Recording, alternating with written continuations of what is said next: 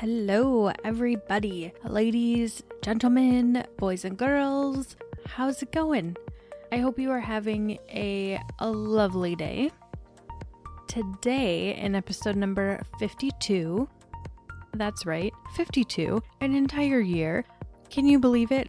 I cannot believe it. That just blows my mind that we have 52 episodes out there. Oh my God. Okay, anyway, so today in episode number 52, we are going to be talking about the top 13 reasons you are failing your phone interviews. I might get extra sassy today. I can guarantee you all of these have happened, and that's why they're on the list. So, could be funny. Okay, this is the Career Talk, Learn, Grow, Thrive podcast. Around here, we talk about pretty much everything career related. I am your host, Stephanie Dennis, and I really just give it to you straight. Before we dive into the 13 entertaining reasons why you're failing your phone interviews, it is a good time to mention most of my episodes do contain adult language. Alright guys, let's get into it here. So I understand having a phone interview can sometimes be a little nerve-wracking and people do get nervous and you can kind of tell that when you're on the phone. But I want to give you these 13 reasons why you may not be passing your phone interview, because some of them are really, really easy to not do and might be helpful if we pointed them out. And some of them are kind of just dumb and will probably make you laugh. So there's that. Okay, let's get into it. Number one. This one's not so funny. This one is actually something that's a real issue, is research, or really the lack thereof. You really, really, really need to be doing your research on the company, the position, the job description. Research the crap out of everything you can find. Now, for a phone interview, I wouldn't encourage you to spend hours and hours and hours, but I would encourage you, even if you spent like 10, 15 minutes looking around on the company website and finding a few facts that really draw you in, something you can quickly reference on that phone interview is going to set you apart from other people, because majority of the people I talk to don't do their research, or they don't say anything to me that lets me think that they did any research. So maybe they did, but they didn't say anything that would make me think they did, if that makes sense. Number 2, eating or chewing gum. You guys, I fucking can't even with this one. Like, whatever that disease is that your brain just goes absolutely insane and batshit crazy for people who are like chomping away at food. It's like a thing that's like people have kind of made it a funny thing now. I swear I have that. Like I can't. I just can't. When people are chewing gum or eating on the phone and just smacking their lips around, like I just want to hang up the phone and never ever talk to them again. I might be the rare exception where that just bothers me extra than other people. However, it is still really, really unprofessional. So don't do it. Number 3 is, this is really bad. So some people legitimately, when I get on the phone with them, don't even remember the name of the company that they applied to. Mind you, when I start the conversation, I say, hey, this is Stephanie from fill in the blank company. Is now still a good time for us to talk? Despite that, people still don't know what company I'm calling from because they're just not freaking paying attention. So this ties into number 1 with doing your research, but without even doing research, like bare minimum, you should know the company you applied for and the company that you set up a phone interview with. Just saying. All right, number 4 ties into number 3, and that's not knowing the job you applied to. Now, I can understand how sometimes people are going online and they might apply to 10 to 15 jobs all at once. I get that. And if you know the company that's reaching out to you, you can actually go back to their career site, log in to where you applied, and see your applications. So even if you don't remember what position it is, you can find that information out. If there's a few that you've applied to and the recruiter or hiring manager didn't reference that when they reached out to you what position it was for, certainly feel free to ask, but I would put something like, hey, I applied to ABC position and XYZ position. Is this conversation for both or just one? So you're not saying, hey, I applied to several positions. Which one is this for? But you actually are like proving that you know which few jobs you've applied to and you're just curious, right? So one, saying, hey, I applied to like 38 positions. Which one is this for? Makes you look really, really desperate, but also very, very, let me think of a good analogy. So a very like shotgun approach versus like sniper approach, which makes me as a recruiter think you don't really know what you want and you probably aren't too invested in any of the jobs that you applied for. Hopefully that makes sense. Ties in, of course, well with number 5, which is coming across as desperate. And this could be applying to 38 jobs. This could be maybe you are saying things like, oh, I'm applying to everything with all these different companies because I really need a job, or I'll take any sort of compensation because I really just need to get back to work, or something along those lines. You don't want to come across as desperate. You want to come across as the intelligent professional that you are. So when you are talking to recruiters and hiring managers, confidently tell them what sort of compensation you're looking for. Confidently tell them, here's why I want this position and here's how I'm going to be a good fit. You have to say those things with confidence, but also know how to respond to those types of questions. So number 6, we touched on a little bit, but it's applying to every job. We don't want to be applying to every job. For again, that strategy, what's the approach? You don't want to just be shotgunning it and, throwing darts out at everything and hopefully something sticks. You really want to understand what your skills are and what type of job is going to be a good fit. And you want to be able to confidently relay that information. Number 7 is not being able to talk about money. So this one is changing. Really, the marketplace is changing currently as it comes to compensation. There are a lot of states that are starting to pass laws around not being able to ask someone what their current compensation is.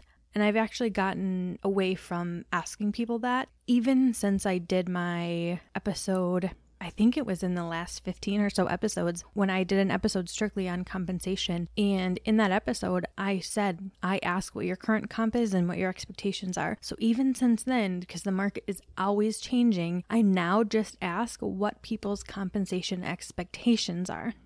So I'm not asking what their current compensation is. And my mind has been changed on this because I used to always want to know. But here's the thing.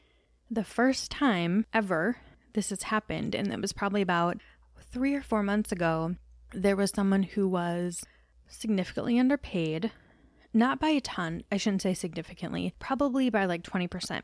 And she knew it.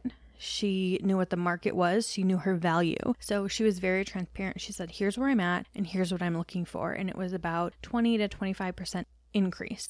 So when that information was relayed to the hiring manager, because the hiring manager asked what her current compensation was, the response was, why does she want such a big increase? And I had to literally go back and forth with the hiring manager saying, it's a big increase, but it's market value. It's right in the midpoint. It's exactly where it's supposed to be, and she's qualified. So it's not like she was underqualified for the role or lacked particular skills or qualifications we were looking for. Like, she fit the bill, right? So I got a little frustrated, I'll be totally honest, because I think that's unfair. I think if someone is underpaid to what market and the salary range for the role is saying it should be, someone should get a 25% raise. Like, who cares where they're at now? But anyway, so not even my own personal opinions on that, because they have changed very, very recently. The laws are also changing.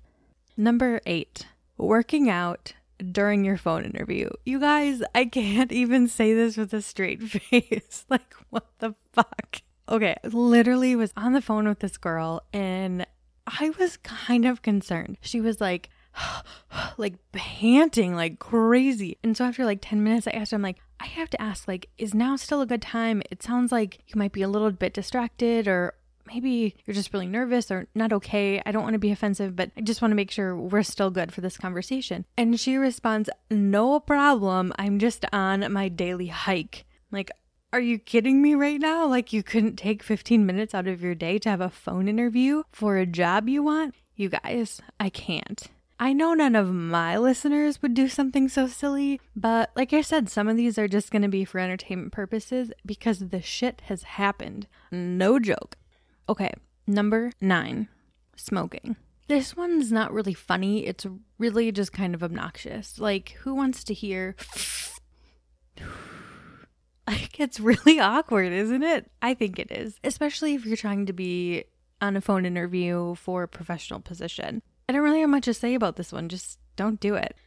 Number 10 is lying or being caught in a lie or just being shady. I swear, sometimes people forget what they say just 5 minutes prior. And I have caught so many people in a lie during a 15-minute phone interview. So why don't we just not lie and just be really honest about our experience and what we've done and truthful? Because being caught in a lie versus telling the truth that may reveal that you have a little bit less experience is always going to be the better option. Like, truth is always the better choice. Because if you lie once to a recruiter and you're really interested in the company, they're going to remember that and they're going to continue to reject you in the future. And then you have to wait till they're gone and hope you can wow somebody else after them. Kind of shitty, huh? Don't lie. Just be you. Be you, boo. Number 11, this one's a little bit weird. So the inability or even unwillingness to answer questions. So sometimes, and I totally get this, people get nervous and they are unable to answer questions. For this, you really need to make sure you're practicing answering questions. So even when you're nervous, you kind of trained your brain, right? How you want to answer the questions. But then sometimes people are just unwilling to answer questions, and I want to give people the benefit of the doubt, but I just can't think of any legit reason why someone would be unwilling to answer a question without it being a negative thing. Just be open, transparent. If you just don't know, definitely say that. Just be like, hey, I'm honestly not sure, but I can certainly find out and I would love to get back to you. They probably won't take you up on that, but if they do, awesome. And I would rather someone say that than come across as just unwilling to answer a question. Hopefully that makes sense. Number 12 is compensation related as well. And this one is saying yes to a drastic pay cut. Unless you have the best reason in the world, I don't understand why people would want to take a pay cut. People really need to be confident when they're talking about money. You need to know your worth. You need to know what the market says. And you need to know what the market says about the specific role that you're applying to. You shouldn't have to take a pay cut unless you're making a complete career change. Like if you're coming from a senior software engineer and you want to become a marketing manager, you're probably not going to be able to go from senior software engineer to senior marketing manager. So that sort of thing, I totally understand it, a drastic pay cut. But if you're coming from that, let's use that same example, a senior software engineer, and you're going to a software engineer 1, which is, I don't know, $50,000 difference or something. That doesn't make sense to me, and that's a huge red flag. And number 13 is not aligning with the level of the position. So this is kind of what we talked about a few episodes back where we were talking about overqualified and underqualified. So if you are a senior software engineer and you're applying to software engineer 1 positions, you're not in alignment. If the software engineer 1 position requires 1+ years of experience and you have 10 years of experience, it doesn't make sense. And also on the flip side, if you have 1 year of experience and you're applying to that senior software engineer position with the requirement of 10 years, sorry, but you probably aren't going to stand a chance.